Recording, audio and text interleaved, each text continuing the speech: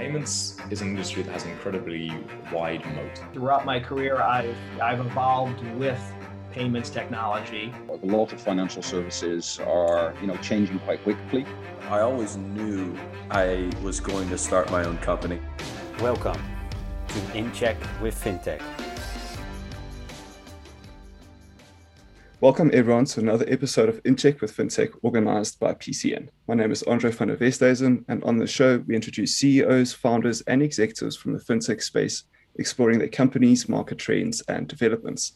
Today we're joined by Amrit Santharasanan, the founder and CEO of Hyper Exponential, a cutting-edge FinTech startup which began from a kitchen table that's now transforming the world of insurance.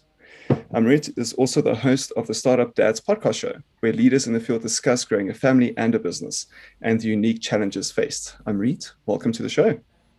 Hi, Andre. Thanks very much for having me. Oh, such a pleasure. So, Amrit, you're an actuary and a computer scientist from the UK. You first worked at Catlin and discovered your interest in pricing and then specialized, after which you moved over to TMK. Now, today, you're innovating in insurance and technology, notably where they intersect. So what ignited this interest and developing your path into insurtech? Yeah, it's a great question. One that, as a startup founder, you often enjoy telling your story. So I suppose, it's worth just saying that I come from a software engineering background. I often make the joke that I was one of those few idiots who kind of graduated around the time of the dot-com bust and thought it would be a bad idea to be a software engineer and a better idea to go and be an actuary, go and work in finance. So I'm trying to make up for that now. So, before all of the insurance, I studied software engineering at university. And, I think when you study that sort of thing, people often talk about, you can take the person away from the computer science, but you can't take the computer science away from the person. So, that kind of grows. Yeah, it grows a kind of engineering mindset in you that never leaves you. So as a result, I had a really great run as an actuary, working as a mathematical modeler in the insurance sector, and really enjoyed my job. But I always had a kind of technological perspective on how to use kind of the tools that I was making. I've grown up in the digital era. Everything we've ever done has been using, spreadsheets and other related technology. So I always naturally gravitated towards using them to the kind of stretching them to the limits of their abilities to do my job. Natural innovator, right? I suppose. Yeah, I'd like to think so. I think about what would I tell my daughter. What do I do? I'd hope to say that. I like to make things. That's what I do. Yes. And I think, as a result, the world becoming more technologically focused, the world becoming more data driven, played right into my hands. And, the story of HX, how I ended up, setting up an insurtech is, I joined a company, TMK, Tokio Marine Kill. It's the kind of commercial insurance arm of one of the biggest insurers in the world. Not very well known in the Western world, but Tokio Marine is a Japanese mega insurer, very, very large, knocking on $100 billion balance sheet. My goodness. So big company. Ended up working there. And actually ended up joining a company that was very large, very well established, but wasn't prepared for this data revolution. And one of my jobs was to build a 21st century analytics, mathematical modeling function. And so you can see where this goes, right? I had this remit, yes. I had the background in technology, a really great run as a career as an actuary, and thought, wow, well, I can go and build. There must be some technology out there to help me do my job better. I've got no legacy. This is a company that's, new to this, but very well established. So I've got the money, I've got the backing, and I've got the ability to do this. And the reason that I moved into insurtech and that HX exists is, despite this market being, at various different measures, but a $700 billion, that's how much premium is written in this insurance market. There's no tools. There were no tools for the job. So, they call it, the frustration-driven development is a very good sign for a startup founder. That's how it happened. Yeah, so it's sort of facing the generational legacy issues, right? That's now just sort of cropping up with digitalization. So all these companies having to reform and transform and evolve along with technology to remain competitive, consumer-centric. Those are important points. And as an natural innovator, I think you saw the gap where there was space needed for this technological evolution, right? Yeah, I mean, you're absolutely right, Andre. I think, one of the things that every single, I think, I talk about this a lot with our clients and investors, is that every single company is writing on their kind of websites, their board mandates, wherever they speak to anyone, all their stakeholders, is that data and technology is going to drive, this digitization is going to drive the future of their businesses. But actually, lots of them don't have the tools to do this. They don't have the expertise or the tools to do this, and you're absolutely right. There's a very, very clear opportunity, and it was very clear to us. I mean, I often say I was building the tools that I wish I had. Right, that was was the goal. So then we can define what an insurtech is from that, right? So it's something that optimizes requirements for insurance, and then technology is engaged with in a user-centric way. Do you agree with that? What do you think about that? Yeah, it's a great. It's not what I get asked about. What is an insurtech? Because I think actually, if you look at the world right now, easily probably the biggest insurtech success story is probably Lemonade. Right, if you hear Lemonade floated in the New York Stock Exchange, amazing, incredible valuation, incredible multiple, just heroic, an amazing story, right? All over, and but if you look at that, the bulk of their operations are actually more conventional insurance operations. They collect premiums and they pay out claims. So I think, in my mind, and they're very clearly defined as an insurtech, the market values them as such. So in my mind, I think an insurtech, I think what you've said there, is something that optimizes the requirements for insurance using technology, huge, heavy focus on users. I'd say that's a really good definition. I think the one thing I'd say is, in this day and age, anything where technology is used to revolutionize, accelerate, kind of transform an industry gets the tech kind of strapped onto the industry. So you've got pet tech, you've got baby tech. I've got there's baby tech, there's ed tech. In an increasingly digital world, everything needs to be tech, right? Well, exactly that. So in my mind, I think insurtech really is the use of technology anywhere along the insurance value chain, just to make it an order of magnitude, to level it up, to make it an order of magnitude better. So the idea for Hyper-Exponential was born out of your frustration with the software available to help businesses collect and then model their data to make decisions. What were these challenges? And you've covered the frustrations and why you made the software, but how can businesses use this data and how are they losing out? Yeah, it's a fantastic question.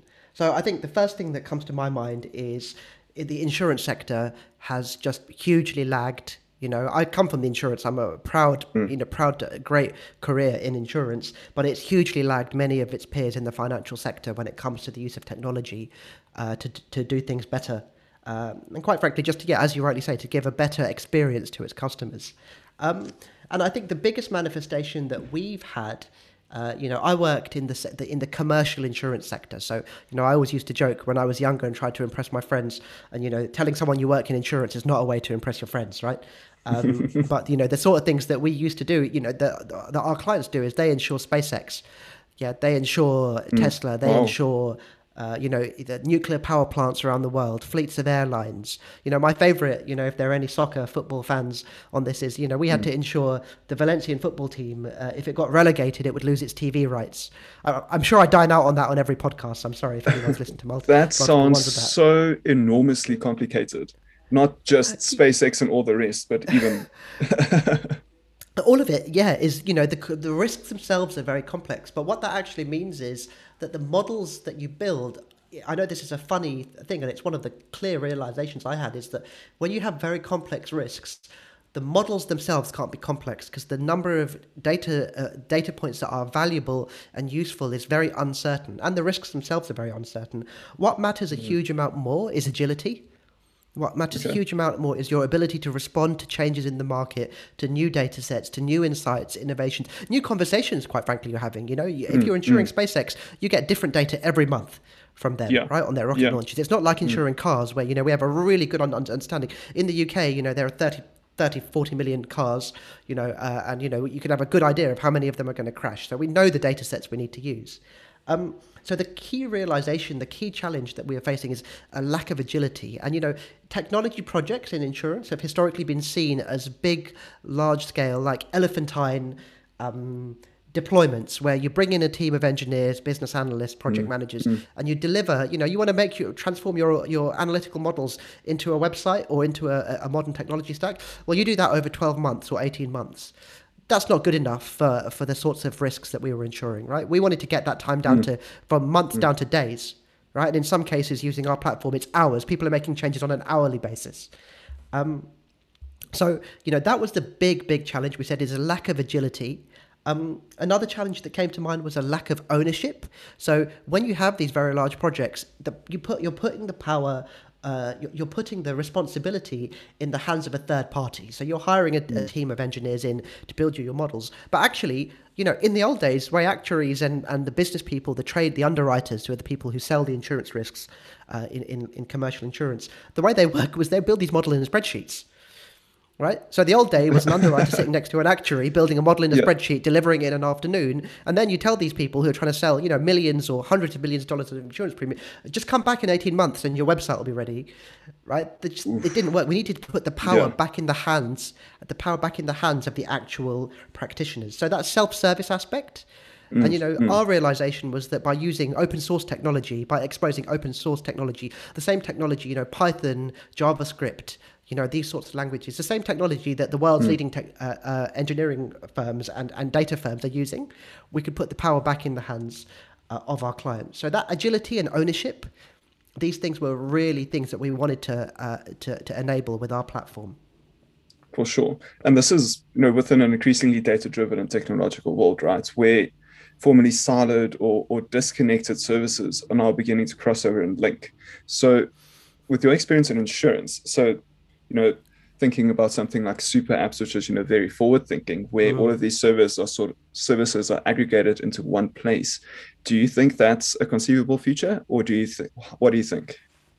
Yeah, it's a really important point. And I think one of the things that we see from our clients increasingly is how we integrate into part of the ecosystem, of technology. Because as you said earlier, everything's becoming technological, everything's becoming, quote, digital.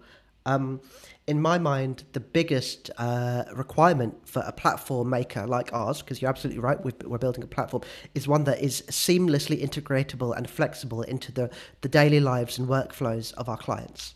Yes. And I think, as you've just said there, the disconnected services in the past, there were broadly two different frameworks. You would buy a monolithic application from a huge vendor, IBM, in the modern day, with Salesforce is the prime example, the master of a cloud kind of they've got a tool for everything you need. Yes, right? yes, indeed. There was broadly that framework, or you had, as you rightly said, completely disconnected individual tools, 100 tools, to do the job. And every team had their own set of tooling, and every team within a company would have their own set of tools and systems. And you would see a pretty horrific exchange of random files. Spreadsheets, emails, Word documents was the way data was shared. But as you rightly say, I was listening to a podcast this morning on APIs. Talking about how, 5 years ago, the API revolution was, probably a little bit more vision than reality. But in this day and age, everything needs to be connected. It needs to be seamlessly engineered together. Yes, and it's we're all very about user focused on experience for us. 100%, exactly. You've got to work backwards from that.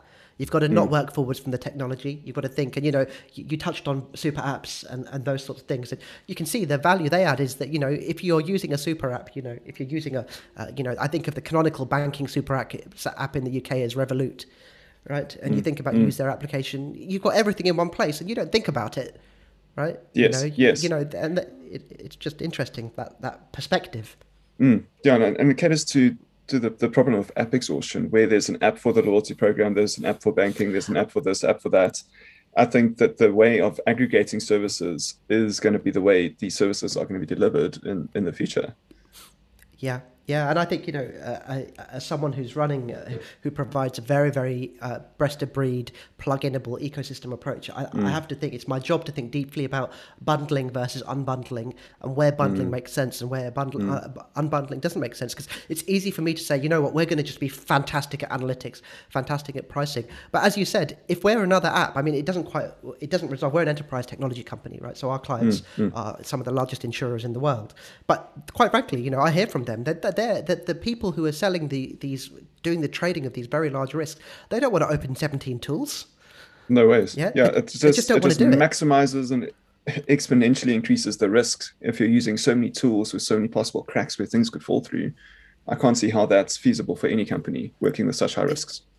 It's not. And yeah, as you rightly said, you have to think, this is one of those really interesting things where I think about my life, I the way I often put it is that I used to be, Michael and I, my co-founder and I, we used to be our users, right? So we were the user of the software, and now we're the makers of the software. And I think, I think really deeply about this because I remember firsthand the frustration myself, right? Yeah. And this, like I said to you at the beginning of this show, I remember the firsthand what it was like to have to deal with having all of these rubbishy tools that didn't connect to each other. And in the end, the lowest common denominator is a spreadsheet. You download all the files from 17 different places, you mash it into a single spreadsheet. But that's not a long-term scalable solution. And that's not as you said, you're thinking about the user experience.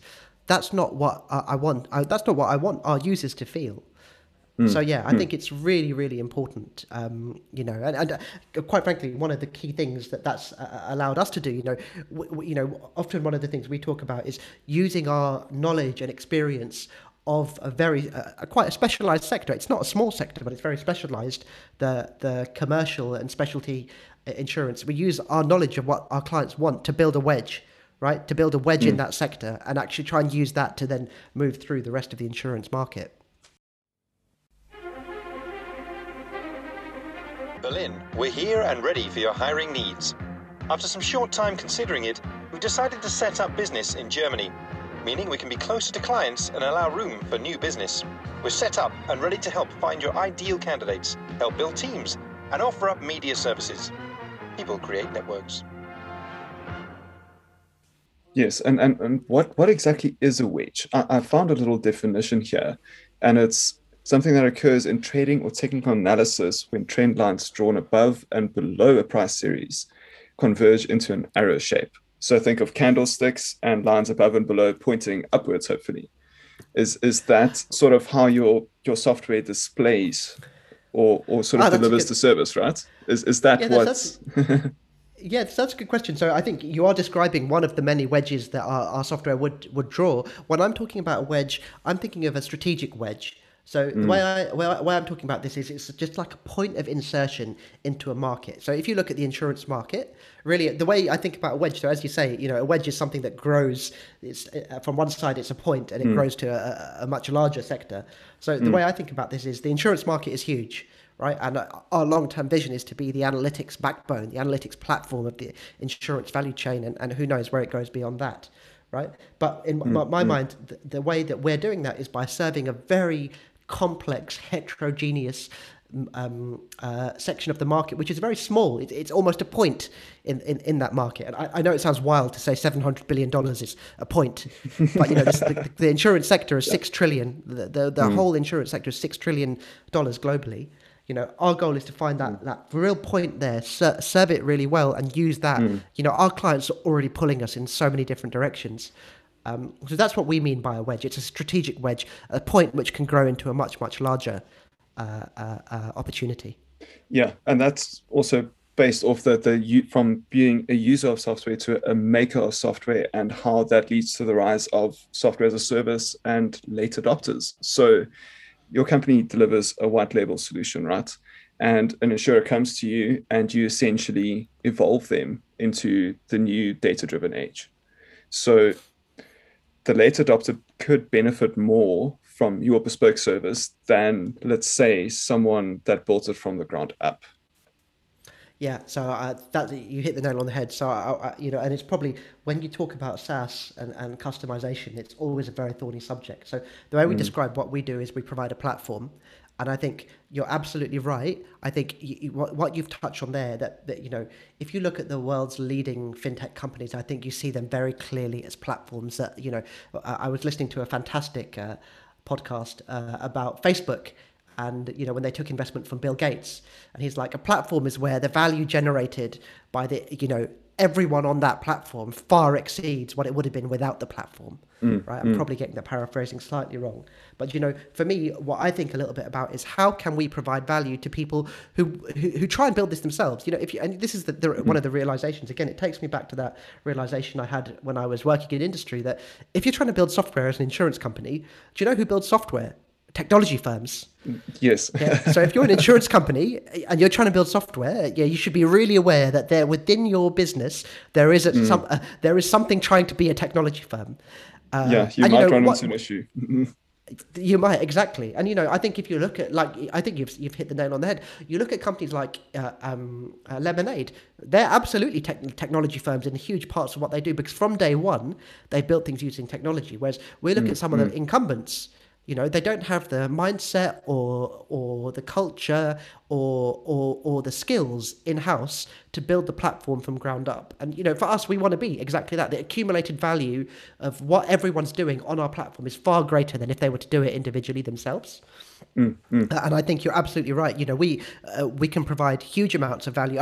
I'd say we provide value to our clients in very two distinct ways. I think for newcomers to market who want to move really fast, we allow them to focus on things that really, really matter, and so that they can move even faster. And then I think, the whole value of, I think, our service is, is to allow people to focus on things that matter. But then if you think for the incumbents or the late adopters, well, then they don't have to go and hire a huge software team, right? Exactly. It's in the same way. It's like, it's the same way that Amazon provide the value. It's like, you know what, you could go and try and build all this technology in the cloud yourself, or you could go use AWS. Who's going to do a better job? Just pay a fee and carry on and do your business. Yeah, and get Jeff Bezos' engineers, Amazon's engineers, to build it for you, right? That's a good strategy, and for many, many people. For sure, you're getting top-notch service then, right? Exactly. Right, let me also just grab a sip. We can edit this. Absolutely. This out.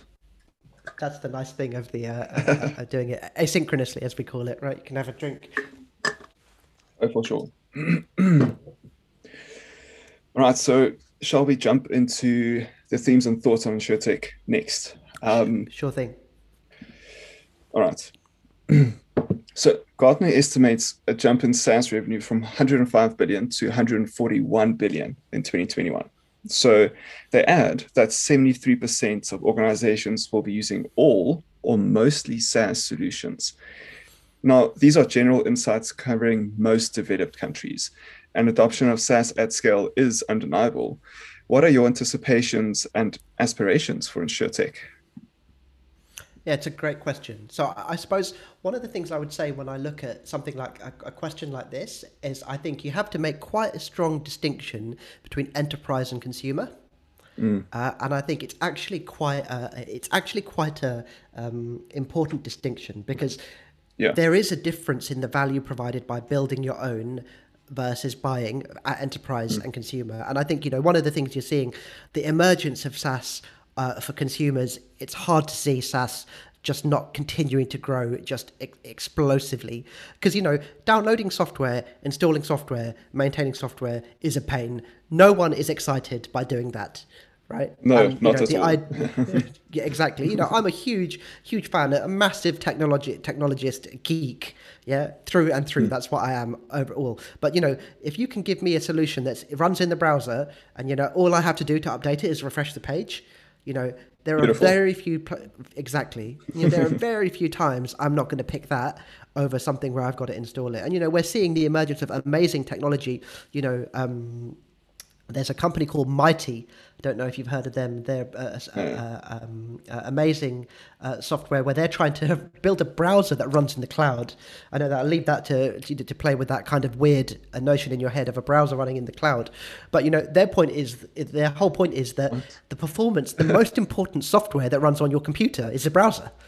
Yes. Right. And most of the applications that most people access on their day-to-day life, particularly if you use Google's technology stack, or maybe the better way of saying it is if you don't use, very, very powerful software, the likes of Photoshop or the likes of, the Microsoft stack to do your day-to-day life, in your home life, most people spend 90% of their time in their browser.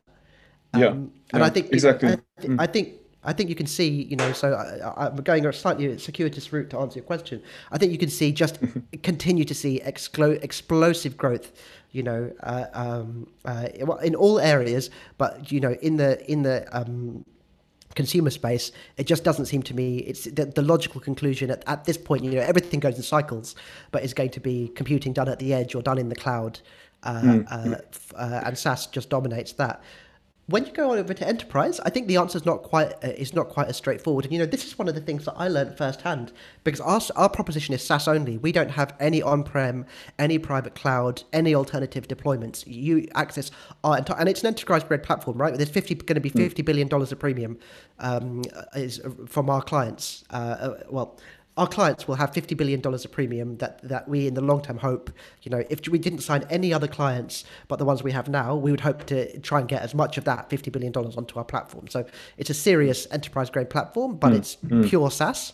But one of the things I realized is if you're an enterprise company, you're having to wire together a huge amount of technology for the end-to-end workflow of a financial professional in a fintech more broadly, insurtech being a clear subset of that.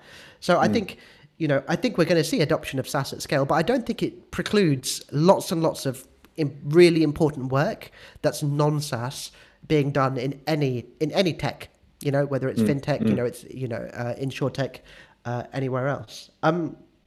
What are my aspirations for it? One thing I would really hope, insurance is undeniably perceived as utterly boring, right? And the one thing I'd say is I thought that too, till I flukily, like no one, when I talk, my daughter's 18 months, so she can only say 50 words or so. But I'm pretty sure when she's 5 or 6, she's not going to say, Daddy, what I want to do, I want to go work in insurance. She's probably going to want to be a rally driver, or I hope she'll be a software engineer. But I suppose I really hope, and my good friend Nigel Walsh, who's the managing director of Google, managing director of insurance at Google, he says, I hope we can make people realize that actually insurance, there are no rocket launches without insurance. Yeah, there are no skyscrapers without insurance. Yeah, there are lots of things. You'd be amazed. There are a large number of sporting events and concerts that don't happen without insurance. And what I really hope. I really, really hope that that insurtech can accelerate and make all of those things. Ultimately, insurance is about controlling risk and managing risk. I hope insurtech allows us to take more risk in life and us to do far more risky, exciting, interesting things. Because with risk comes reward, and I know that's probably a poetic thing as a startup founder to say.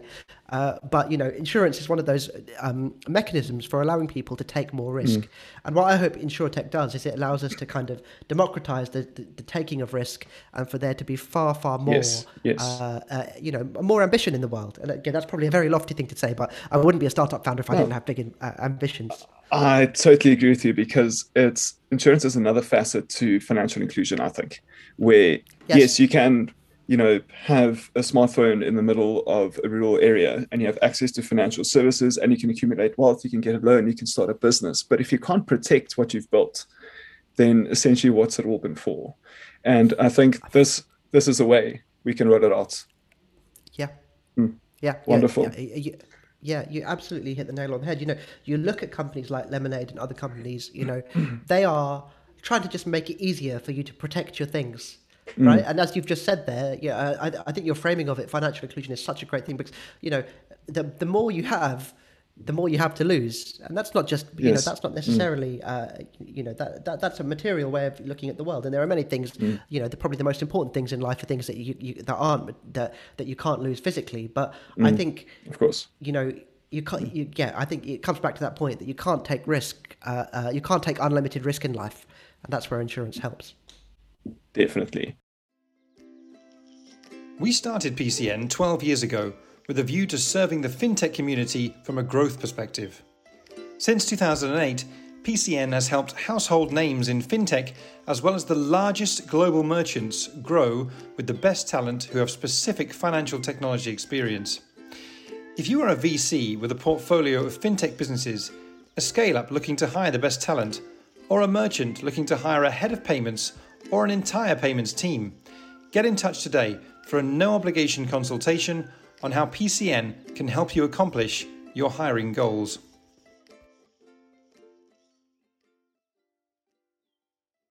So what's on the horizon for Hyper Exponential then?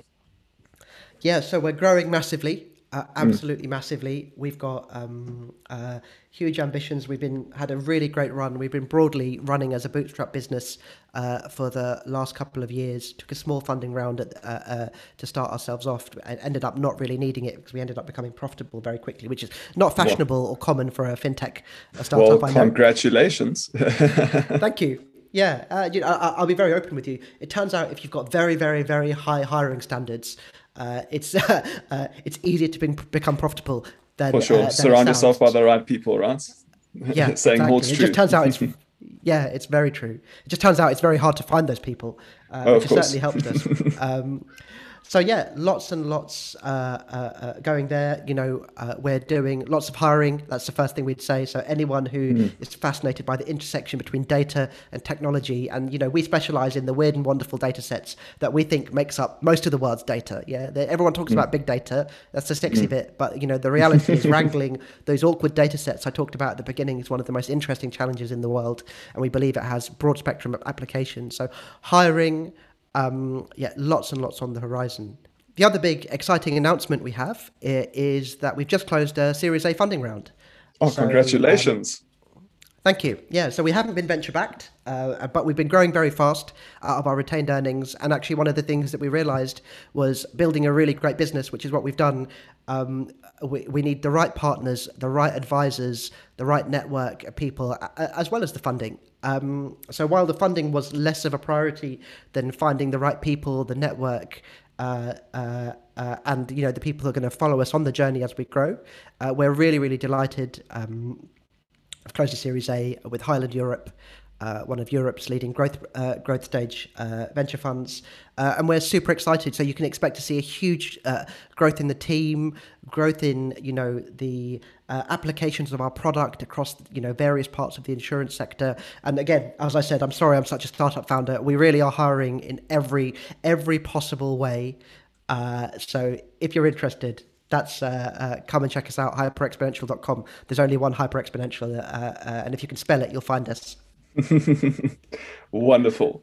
Now we're coming towards the end, and I'd love to cover your Startup Dads podcast. So Amrit is a proud father and the host of Startup Dads, a show navigating the highs and lows of running a business whilst also raising children, along with expert guests from the startup world. So could you please tell us some more? Absolutely. So I'm blessed, with my I've got two babies. One's far more important than the other. I've got HX, which is HX is 3 years old. It's coming out of its toddler stage now. It's still early days, but I think we can see where it's going. And then I've got Evie, my daughter. She's 18 months old, and she's my most important startup by 6. Yeah. Thank you. So to cut a long story short, when we found out that we were expecting, I did what all technologists and geeks do, is I went on YouTube, Reddit, and I looked for podcasts on how to be a great dad.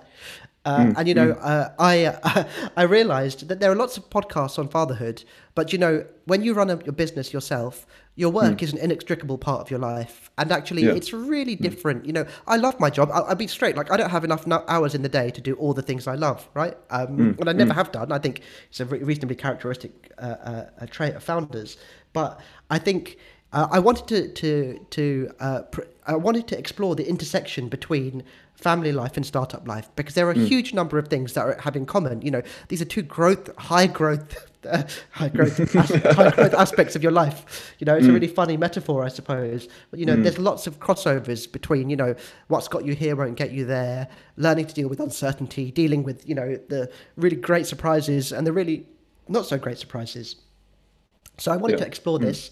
And I couldn't find anything, so I did what startup. I couldn't find anything that met the needs, that met what I was looking for. So I did what startup founders do, and I built one.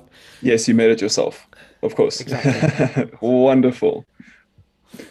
Well, Amrit, thanks a lot for being on the show. It was fantastic to have you. Oh, thank you so much for having me. And to our audience, thank you for joining us for another episode of In Check with FinTech. If you haven't done so already, don't forget to subscribe through your favorite podcast platform, and we'll see you next week with a fresh episode.